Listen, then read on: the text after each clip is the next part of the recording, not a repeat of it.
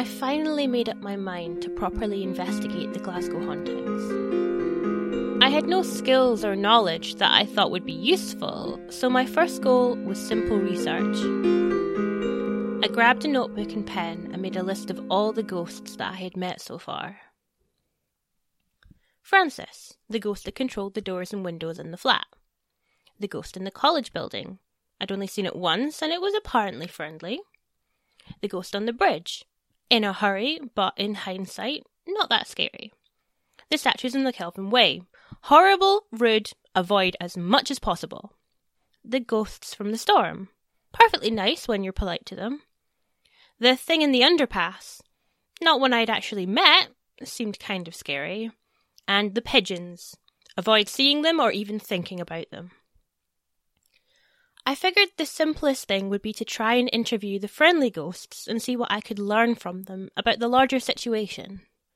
And, lucky me, it just so happened that one of those ghosts was right at home, currently adjusting the bathroom door a fraction with soft squeaks I could hear from the bedroom. Francis seemed like the perfect place to start the investigation. I made some coffee and took it and the notebook to the living room, where I carefully pushed the door out of its proper position. Then I sat and waited. A few minutes later, the door started to move back into position. I called out a greeting and it stopped sharply. A slightly annoyed presence hung in the air as I launched into my plea for some answers. As the silence continued, I began to feel embarrassed and stopped. The door moved back into the correct state, and I stood and moved around the room, trying to think. I moved to the window and looked out at the night sky.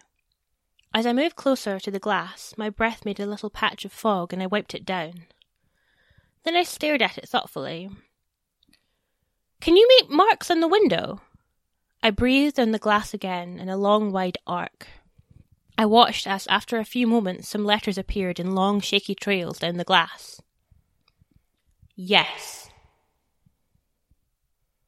I felt a strange combination of triumph and unease at seeing my first real communication with the dead. Again, I wondered just how wise this was, but now I had started, I didn't want to stop. The fog faded and the curtain moved a little to the side, giving us more space on the window. Cheered by this show of generosity, I breathed in the glass again and began to ask my questions. I started by asking about Francis themselves. Who were they? Why were they here? And what did it mean that I had made contact with them after living here so long? Was Glasgow suddenly more haunted than before, or was this all just chance? The answers were less than helpful. For "who are you?" I got a single word: me. I guessed that Francis wasn't up for giving me their history. For "why are you here?" I got the word home in all capital letters, and felt slightly ashamed to have questioned it. For the last questions, the answer was a bit more complicated. The phrase that appeared was, "Unlucky. One time is enough. You chose to look." After those words faded, the curtain moved back into place, and the next minute I could hear Francis in the bathroom grumpily banging the window. I had ticked them off. I felt bad, but I wasn't finished. I hoped knowing the ghost I actually had to live with wouldn't have long-lasting consequences. I walked over to the whiteboard and wrote out all the ghost encounters again. I began to muse about them out loud, wondering about each of them and why I had seen them all. Francis remained distant. I gave up and started plotting other ways to find out. I felt bad bothering Francis, especially if there was nothing they could tell me. Just before bed, I went back into the living room to turn out the lights and saw that an addition had been made to my list. Where I had noted my encounters with the pigeons, a thick black line had been scribbled across them. The sight of the frantic mark filled me with an odd dread.